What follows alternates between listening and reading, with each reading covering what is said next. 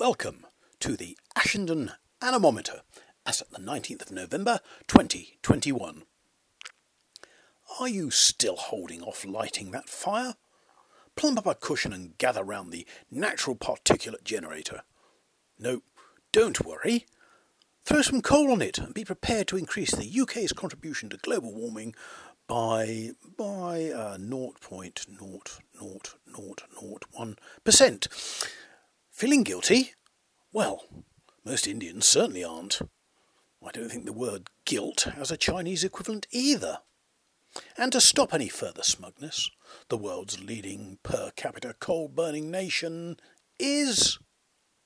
Well, Struth, cobbers, tie me kangaroo down and wallop me with a wombat. Not those Aussies, surely. That's enough. Enough Glaswegian greenwash. What a real cop-out that was. Oh, and before I get off my soapbox, you electric minions out there thinking how much you have reduced your particulate contribution. You haven't. Heavier battery-carrying vehicles use more brake pads and erode tyres more quickly than lighter vehicles. Less mileage is the real answer. Enough! Even if temperatures have been clement, with little or no frost up to now, the wind has been providing us with more noticeable Beaufort telltales of late. This month's maximum gust was 55.9 miles per hour on the 31st of the 10th at 9:30 hours AM from the southeast, though it had been swinging about southwest to southeast for around 24 hours.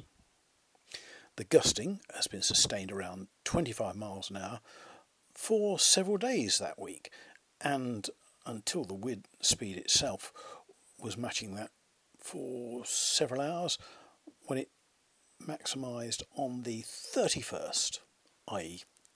that was the maximum. Got that? Oh, I didn't.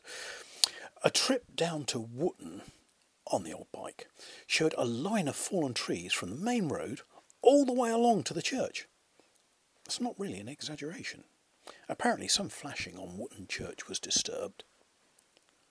But with scaffolding in place for the spire recladding, it was easily fixed. Rainfall was recorded at 64 millimetres, with half of that coming down around the 20th. Air quality in India has been in the news recently. Here we are hovering around an AQI of about 17, whilst Delhi and Beijing vie around 340. As I was told more than once while in India, it's not smog, it's fog.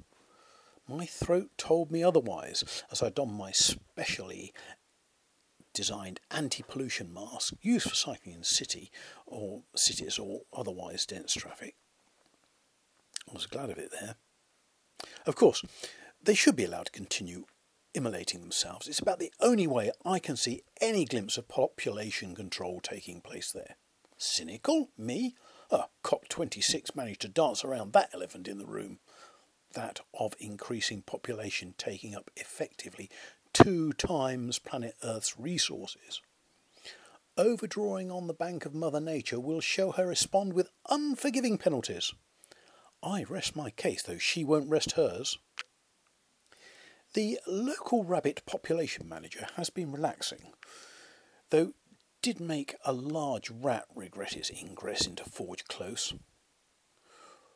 Wind Bounty Wood has been stoking up the particulate producer in the lounge, and our ever-vigilant Hector has insisted on keeping it company from the safe distance of an armchair with cushions.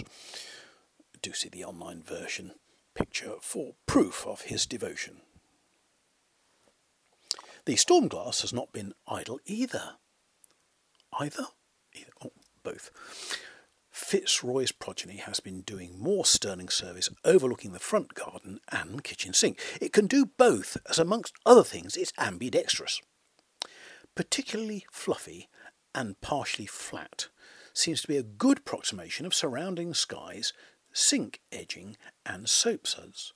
Such creativity. Let's have a look at this month's figures. Maximum gust 55.9 miles per hour. much huffing and puffing. Beaufort, approaching 9, bent flashing equals structural damage. Rain gauge, 64 millimetres. For the curious, that's 0.0000132,559 of a league, approximately. AQI, a smug 17, but for a large portion of the globe, deadly hundreds. Stormglass, sky sinking in sink in sink. Oh, that looks better than it reads. There's an SY sinking, an SY sink, and an SI sink. Did you get that? Good. Okay. Hectorization, low activity. Life signs apparent. Just. Now, for this month's episode of Strange Storms. We have reached the letter G, and G is for Gordon. You remember Storm Fifi from last month, who got banned for extremely bad behaviour? Well, her name, that is. This almost happened to Gordon, but due to an oversight, despite a pretty bad record of mass destruction, the name Gordon is still in use. It's believed that if the correct representation is made to the World Meteorological Organization, his name could still be retired even now, as 1,149 deaths, most of which were in Haiti, plus about $1,000 million worth of destruction in today's money, is an appalling track record. Speaking of tracks, Gordon danced a figure of 8 off Florida before causing a swathe of crop damage, 25,000 crop insurance claims in Florida alone. Haiti's woefully inadequate infrastructure simply couldn't cope when Gordon hit. 14 inches of rain, a third of a metre, in 24 hours was dropped on Les Cayes in Haiti. Most of the deaths were due to flooding, having been attributed to Haiti's massive deforestation of mountain slopes which allow water to wash down unimpeded. Neither did Haiti have any credible warning system. Total tragedy waiting for an event such as Gordon.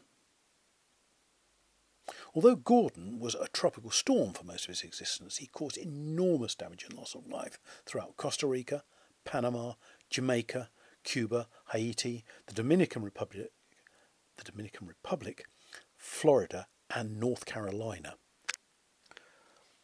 Gordon's reign lasted from November the 8th to the 21st, 1994.